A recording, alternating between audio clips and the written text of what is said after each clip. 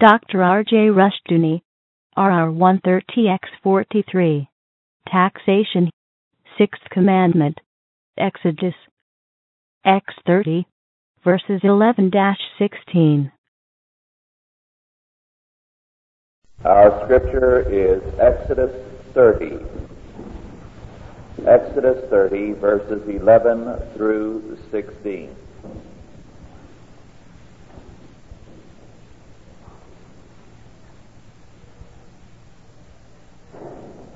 Exodus 30, verses 11 through 16.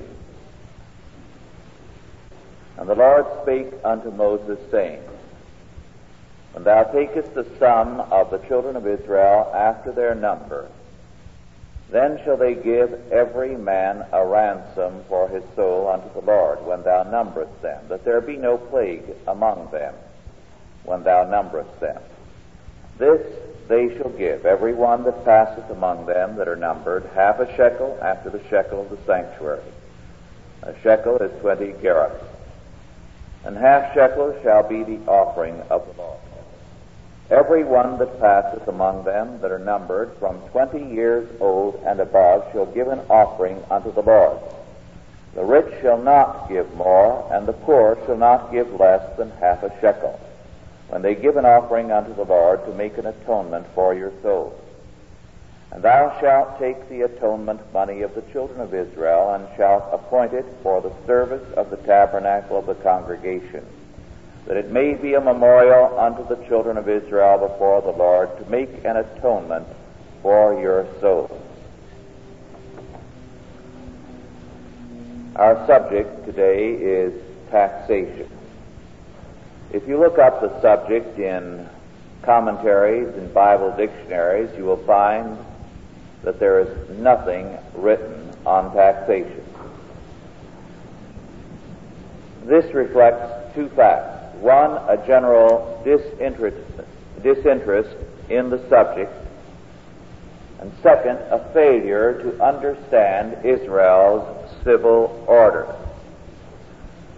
We saw some months ago, almost a year ago, that we cannot understand Israel's civil order unless we realize that the Holy of Holies was the center of the civil government of Israel. It was the throne room of God. God was the king of Israel and ruled from his throne on the Holy of Holies, on the ark. To him were the taxes brought. From his throne the government of the nation was governed by his law word. The tabernacle was indeed a religious center, but it was not an ecclesiastical center. That is, it was not the church, but the religious center of the nation. And from a biblical perspective, all aspects of life are religious, so that civil government is religious. Education is religious. Science must be religious. Every aspect of life must be religious under God. The taxes in Israel were required by God the King in his law word, and they were of two kinds. First, the poll or head tax. This is listed in the scripture which we read. Now, this passage is generally misunderstood because it speaks of atonement and a ransom for his soul. The word literally has reference to covering or protection. God is saying that there cannot be any protection for the people of Israel apart from this tax. And its purpose is that there be no plague among you when thou numberest them. The word that is here translated plague can also mean injury. That you be defended, in other words, against injury of any kind. Literally, a pushing, that is, from an enemy. By means of this tax, in other words, God's people gained a covering, a protecting care from God. The census, which is required as a part of this scripture, was a military act. It was a census to determine all those of military age.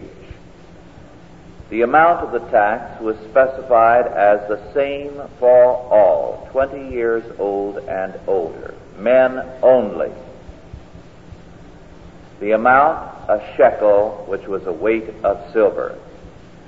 Later on, we find this tax called the temple tax in New Testament times and immediately prior to it. This should not mislead us into thinking that it was a church tax. It was a temple tax because the Sanhedrin, the Senate of the Jewish nation, ruled from the temple area. This tax was a head tax, the same amount for rich and poor as we have seen. Thus it had to be small, lest it oppress the poor. A discriminatory taxation was thus strictly forbidden. This tax was collected by the civil authority, and the Levites were not taxed. The other tax was the tithe, which was not paid to a central authority, but was wholly unto the Lord, according to Leviticus 27:32 and other scriptures. It went to the priests and the Levites as they met the necessary ecclesiastical and social functions of society. Sometimes the Levites served civil office. That is, they became officers of the state. But when they so served, they served with the pay from the tithe. They also were the educators of society. The tithe also took care of welfare and a variety of other social needs. Now, both these forms of taxation, the head tax and the tithe, were mandatory. They were required of all without variation. But there was a marked difference between them. The head tax went directly to the central authority. We would say it would go to the state. The tithe was paid to local and other agencies at the will of the people.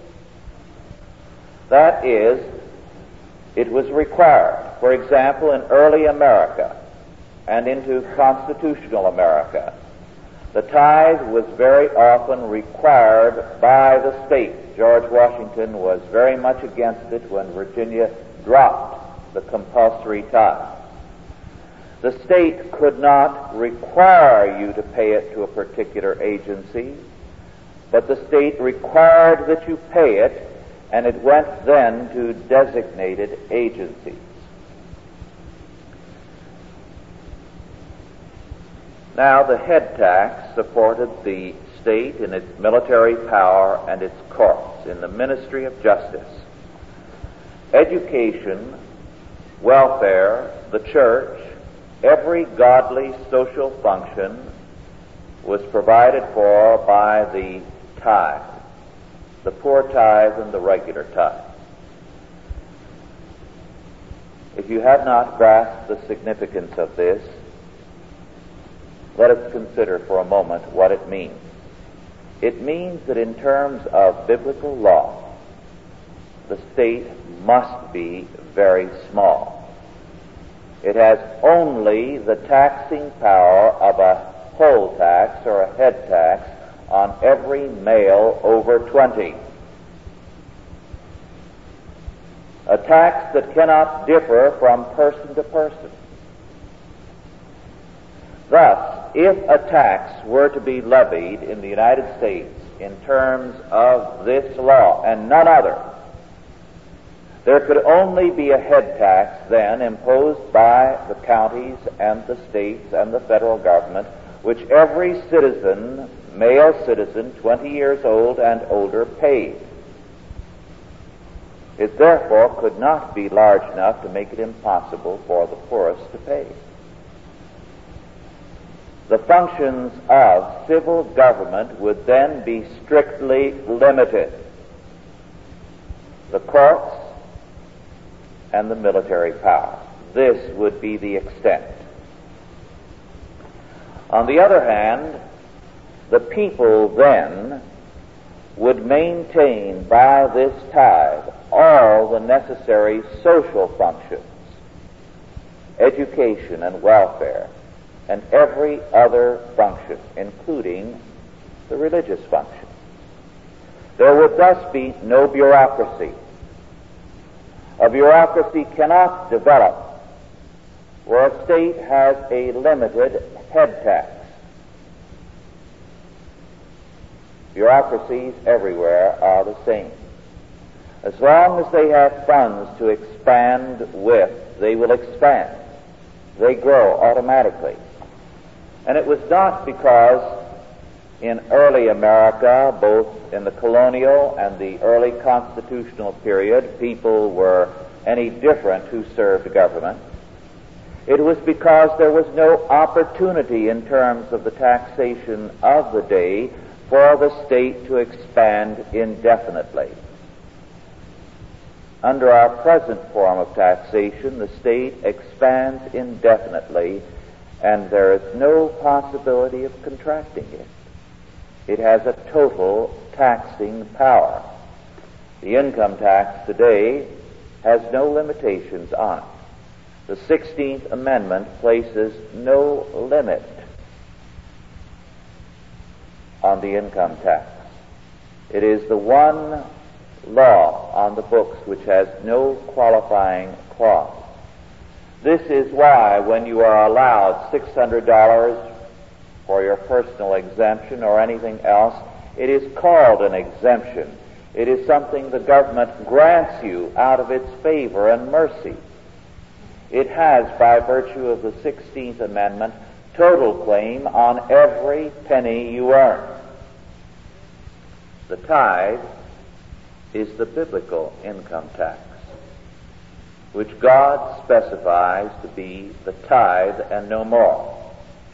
The tithe which is paid annually. The poor tithe paid every other year is the limit whereby God says, this and no more I require. This is mandatory. Anything above and over that is a gift to me. That is a free will offering. But below that, I regard it as a tithe. Thus, the head tax supported the civil order. The tithe supported the social order. We cannot understand what has happened in our modern world until we realize how this Christian method of taxation, this biblical method, which was once basic to much of the Western world, has been set aside. And the state now has become the overall institution which claims jurisdiction over every area of life and the right to maintain the social function. There is no land or property tax in biblical law. The menace in such a form of taxation is that it places every realm under the state and makes every aspect of life a part of the life of the state. In other words, the state says, we are overlord over every domain under the sun. We have the right to reach into every domain and to tax it. And therefore, we have the right to maintain every area, whether it is medicine or science or the arts or fashion. By the way, did you know that there are federal subsidies now for fashion designing? Perhaps this is why we are getting the styles we do. For education, for all things, there are now federal grants. because the federal government is the overlord for every domain. But the Scripture says, and it is one of the most often cited verses of Scripture, we find it first in Exodus and again in Deuteronomy, in the Psalms, and in the New Testament, everywhere. The earth is the Lord's, and the fullness thereof. The earth is the Lord's. He gives it to men as a stewardship. He asks in return as his tax or rent 10%. Beyond that, no more. Beyond that, no civil order has a right to exercise a tax on the land. In 1 Samuel 8, it is cited as one of the marks of tyranny when the state steps in to tax God's earth. A tax on the land is therefore, according to Scripture, a tax against God and against His law order. Now the subject of taxation belongs to both the 6th commandment and the 8th commandment. It fits under the 8th commandment, thou shalt not steal, because taxation can be and is in our day theft. It belongs under the 6th commandment, thou shalt not kill, because it injures and destroys man and society. The function of taxation today is increasingly in violation of God's law. Its purpose is no longer to support government. It is now to reorder society. In the past few weeks, I have been reading many of the national and international agencies that deal with social planning. These are governmental and UN agencies. They speak very plainly of the purpose of taxation. It is to reorder society. To reorder society. And of course, this is what the property tax, the inheritance tax, the income tax, and other taxes do. They confiscate wealth and redistribute it. Someone has remarked, the purpose of taxation now is to take poverty from those who cannot use it wisely and give it to those who have none of it. This, of course, is very apt. Farming, for example, is being subjected at present to a deliberate plan of taxation which serves a revolutionary purpose. The small farmer is going to be taxed out of existence. This is deliberate. The belief is that there are too many farms and they are too small, and so the small farmer must go. Although in reality, the small farmer is the most productive per acre. Second, by means of subsidies which favor the large farmer. The subsidy program is being used to wipe out the small producer who gets very little help from subsidies. The power to tax in the modern world is, as the Supreme Court said over 100 years ago, the power to destroy. In other words, to kill. And the law plainly declares, thou shalt not kill. Taxation no longer works to support law and order. The more taxes increase now, the less law and order we have, because taxation now serves to further social revolution.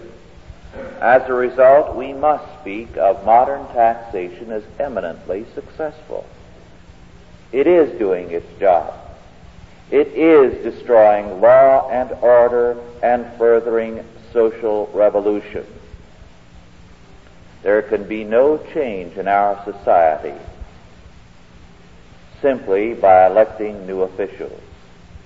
They will maintain the same old revolutionary purpose of government today, because as long as government has this power of total taxation, it will use it for total revolution. for purposes of total power. The only way that we can have a rebirth of freedom is by a rebirth of biblical faith and biblical principles of taxation. Let us pray.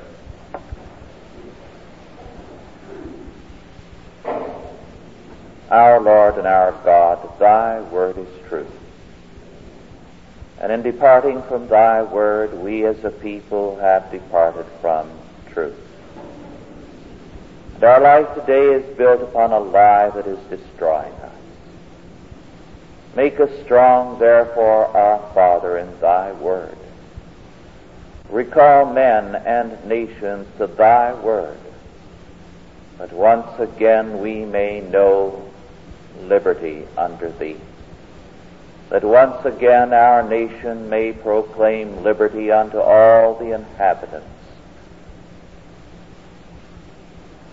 and that this land, under thy word, may prosper and abound unto thy praise and glory.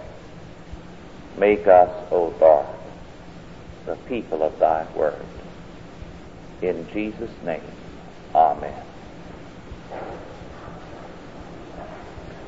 Are there any questions now? First of all, with respect to our lesson. Yes. I'd like to answer that Christian school. It seems that what the indicated was that through the time we would become Christian school, it would be a free enterprise program.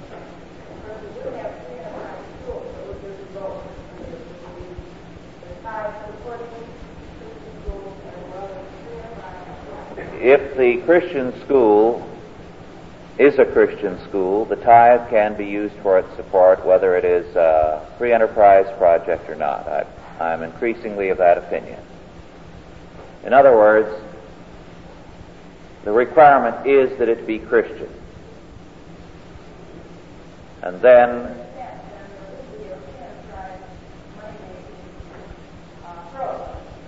yes, right, that would be legitimate.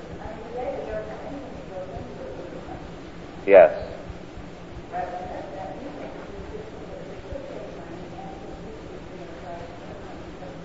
Right. There is nothing in the Bible that says it's a sin for a godly project to make a profit. Yes.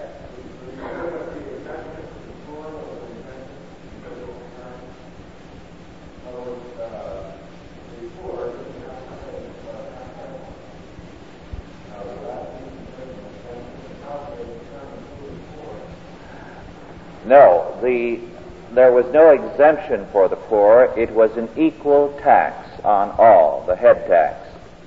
So that whether a man was poor or rich, he paid the same amount, and it was mandatory.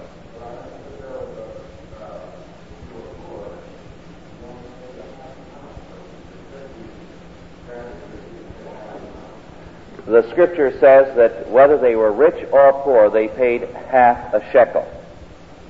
Yes. Now, in those days, silver was very commonly more valuable than gold. It wasn't until after Solomon that silver became plentiful, or rather during Solomon's reign. So that this was not a small sum, but it was not an impossible sum. It meant that the poor, when they gave a sum that was a little bit of a sacrifice, but it was still not an impossible sum. It had to be a tax that was possible for the poor and yet not unjust or oppressive for them. Yes.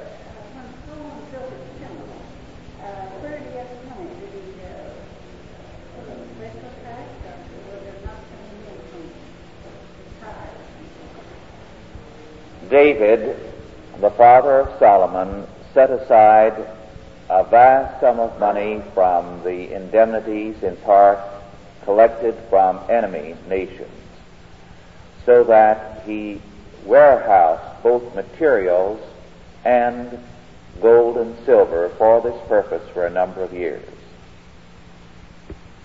Yes.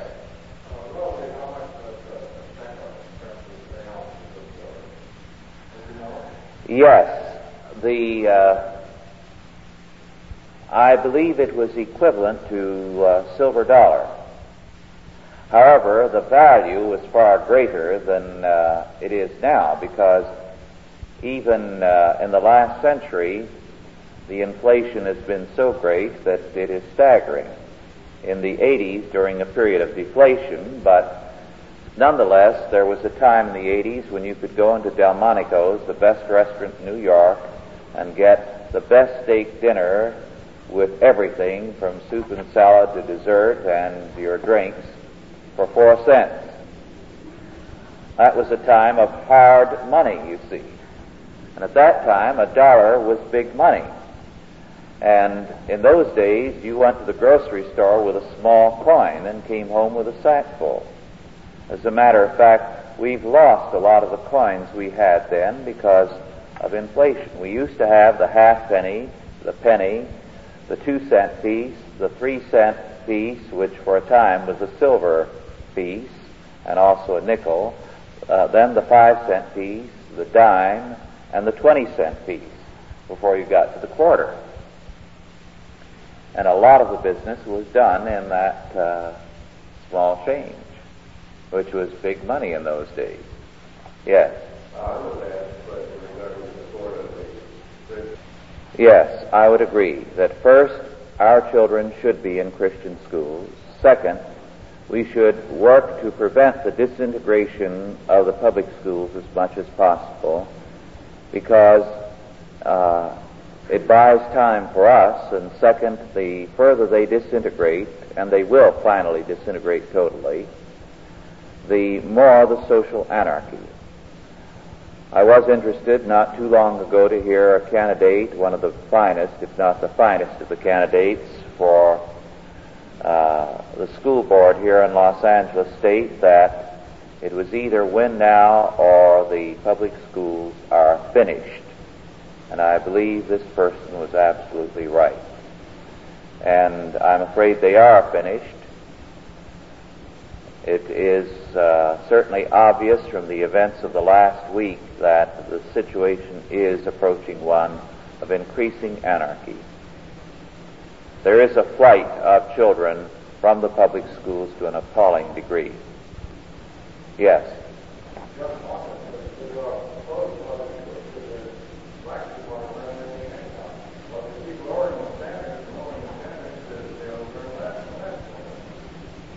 Yes. At the beginning of this decade, Columbia Teachers College estimated that if Christian schools grew at the rate they were at that time, by the end of this century, there would be no public schools left. Now the rate of decline of the public schools is much greater. And Gus Hall is right. They're not learning anything. Gus Hawkins, yes. Gus Hawkins is right. The colored children are not learning anything in the public schools, and the white children are not either. The extent of illiteracy is very great. A few years ago, and I cite some of the evidence of this man, a reporter in New York named Allen wrote a book entitled Undercover Teacher. He became a teacher in the schools of New York City, and he reported on the frightful conditions in the school, how that in many schools it was possible to graduate without being able to read your diploma, that it was a situation of lawlessness and anarchy in the schools. And this is increasingly true today. These conditions prevail in schools where there is no rioting. In many of these schools, the teacher does not dare turn her back to the children and write on the blackboard. Yes?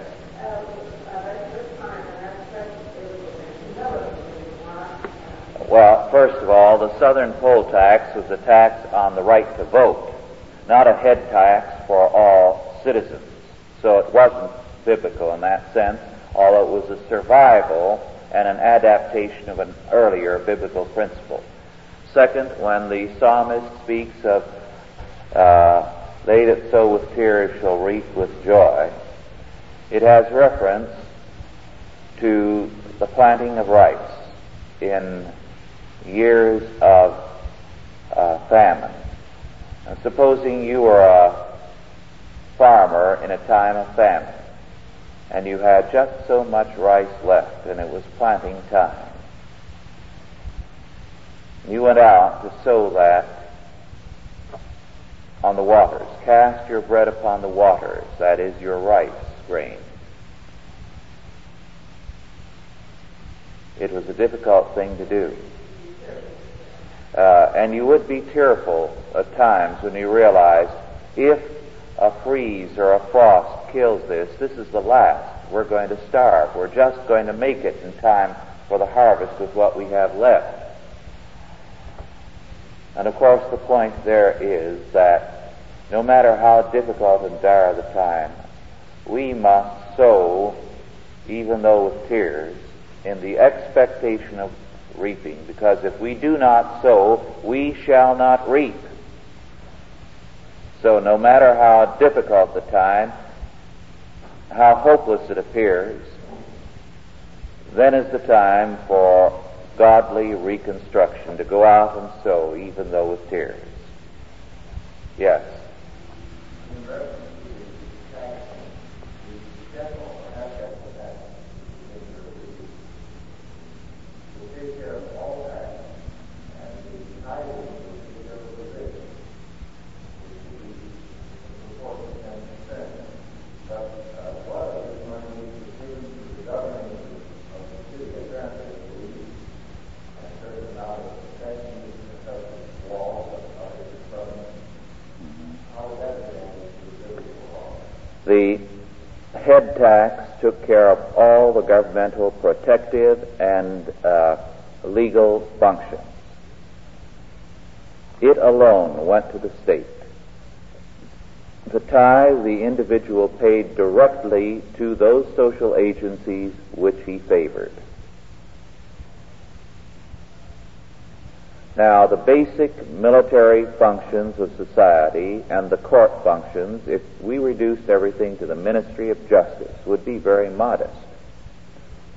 Because today, most of your tax dollar is welfare and education. This accounts, I am told, for, I think education, or is it welfare, takes about half of your tax dollar here in this county, or better, 64%, someone said a while back. I don't know how valid these figures are, but most of it goes for that purpose. The policing costs are very moderate, just an iota of your tax payment. You get a lot of nonsense here with doctored statistics, but you are paying most of your tax dollar, the overwhelming percentage of it, on every level of government today for education and welfare. Yes? We got a juicy little tidbit yesterday on the radio, large radio program, that during the end of the last session of the election last year, when they had a massive bill that was through over 2 years, they went through this bill where his school authority will be able in 1970 to tax property owners without any food. I believe that was 35. Yes. There are a number of such things all over the country. And Representative Smith is putting through a bill to avoid that. Yes. And I think it would be a good idea for everybody, all the senators, elected senators, and their senators. I might add here one aspect of governmental function that some people do not realize was once taken care of by private enterprise was roads construction. There was quite a bit of hullabaloo in this country when, in one state, the legislator voted money for roads construction, there was such a rebellion on the part of the people that they had to halt work. That was a matter for private enterprise. And private enterprise was perfectly capable of putting in roads and charging tolls for them. Why not leave it to private enterprise? And this is the way much of construction was for a long time. And there was no problem. And the modern conception that every kind of social function has to be on the part of the state leads to the present concept of eminent domain, whereby now the state can, for virtually any reason, according to the Supreme Court, come in and confiscate your property. It can do it for purposes of road construction, but it can also do it if it decides to beautify the area, or if it simply so chooses. So that there is the possibility of total confiscation of property now. And every year the courts are lowering the protection on your property. Yes. Well, I was thinking that this law that they have allocating water to only small parcels, 160 acres, I think it is, Yes. seems to work against this law that you told us about, where they would confiscate the small parcel of land. Actually, what comes out of this is a more complete control by the government of all parcels of land. I believe the acreage limitation in California, that water cannot go to farms, I believe it's 160 acres and over, goes back to Theodore Roosevelt, one of the very sorry men we have had in Washington. It has, over the years, I grew up here in California, regularly been invoked against the larger farmers and never fully put into effect. The net result has been that this has been used, this acreage limitation, to keep them under control, to make them give in on one point after another, to exercise, in effect, a kind of blackmail over the larger farmers, so that while the small farmer is being wiped out, the large farmer is being brought into line with more and more controls. A number of the large farms were more or less blackmailed by the government into recognizing Chavez and his union, although they had no desire to do so. One thing of interest with respect to the taxing powers of civil orders today is that they are digging their own grave. I have commented repeatedly on the monetary problem. It is interesting to note that right now there are increasing rumors that the valuation has been decided on and will be forthcoming in the near future. Certainly, gold has been going up. It dropped back a bit this week, but is beginning to climb. The coins have definitely gone up. They're over 80 now and are going to break 100 if the valuation is postponed very much longer. The big wholesalers are buying rather than selling coins because they expect that the price will go well beyond 100. Meanwhile, on the bond market, the most deadly and devastating repercussion has been felt. About 2 weeks ago, 40 billion, I mentioned this a while back to you, about 10 days ago or 2 weeks ago, 40 million in state construction bonds on the 5th of March were not bought. Not a single bid was entered for them. Well, the same situation is happening across country and piling up here as more and more state bond issues are coming up for subscription and there are no takers. So now it looks as though $1,500,000,000 in state bonds are going to pile up there with no takers. And of course this means that one after another of the state projects will grind to a halt.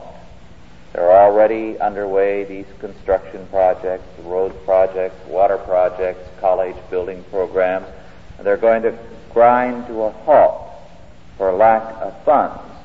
And this will be true in every state, and it means that the incumbents, whether they're Republican or Democrat, they're all dodging it. They're saying maybe this will go away if we keep quiet,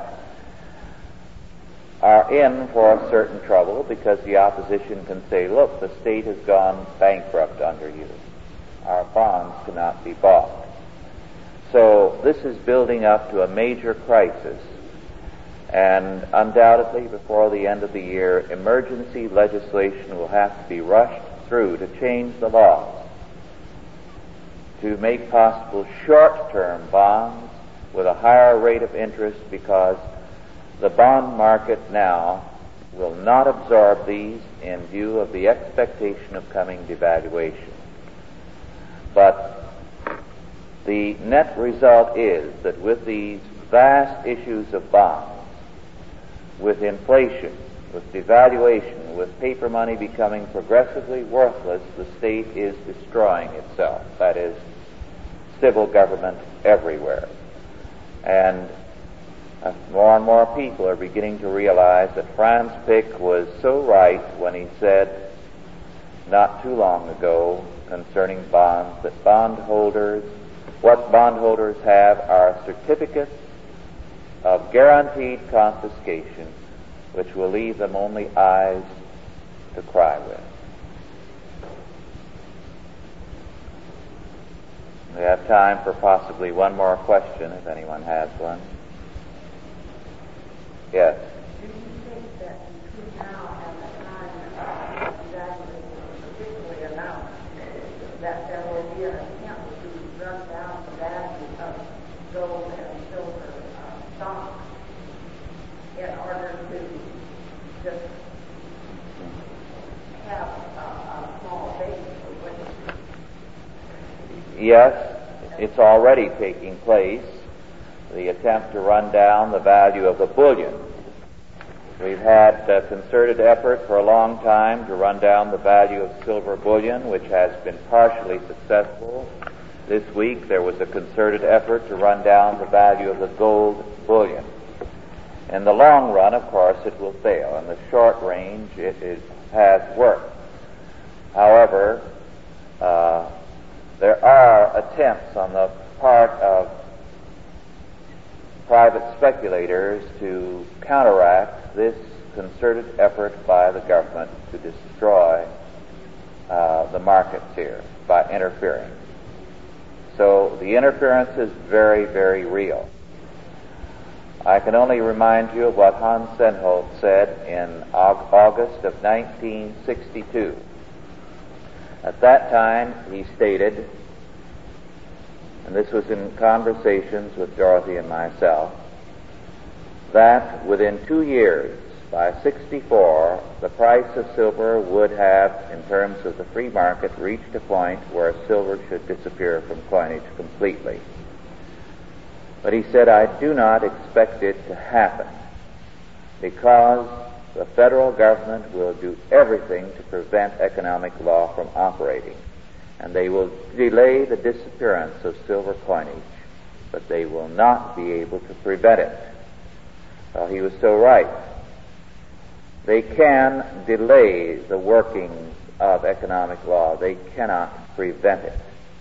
They can delay the operation of God's law, but they cannot prevent it. And because they've departed from a biblical standard of taxation and from a biblical standard of money, which is in terms of hard money, gold and silver, just weights and just measures, which meant a just weight of silver and gold. Because we've departed from it, we are going to be destroyed by our own action. Yes, just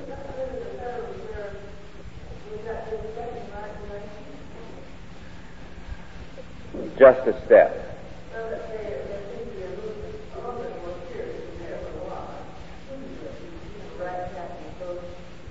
No, Wright Patman is a socialist to the core and a funny money man to the core. So what he wants is total socialism rather than anything sound. Well, our time is up and we are adjourned. Authorized by the Chalcedon Foundation. Archived by the Mount Olive Tape Library. Digitized by ChristRules.com.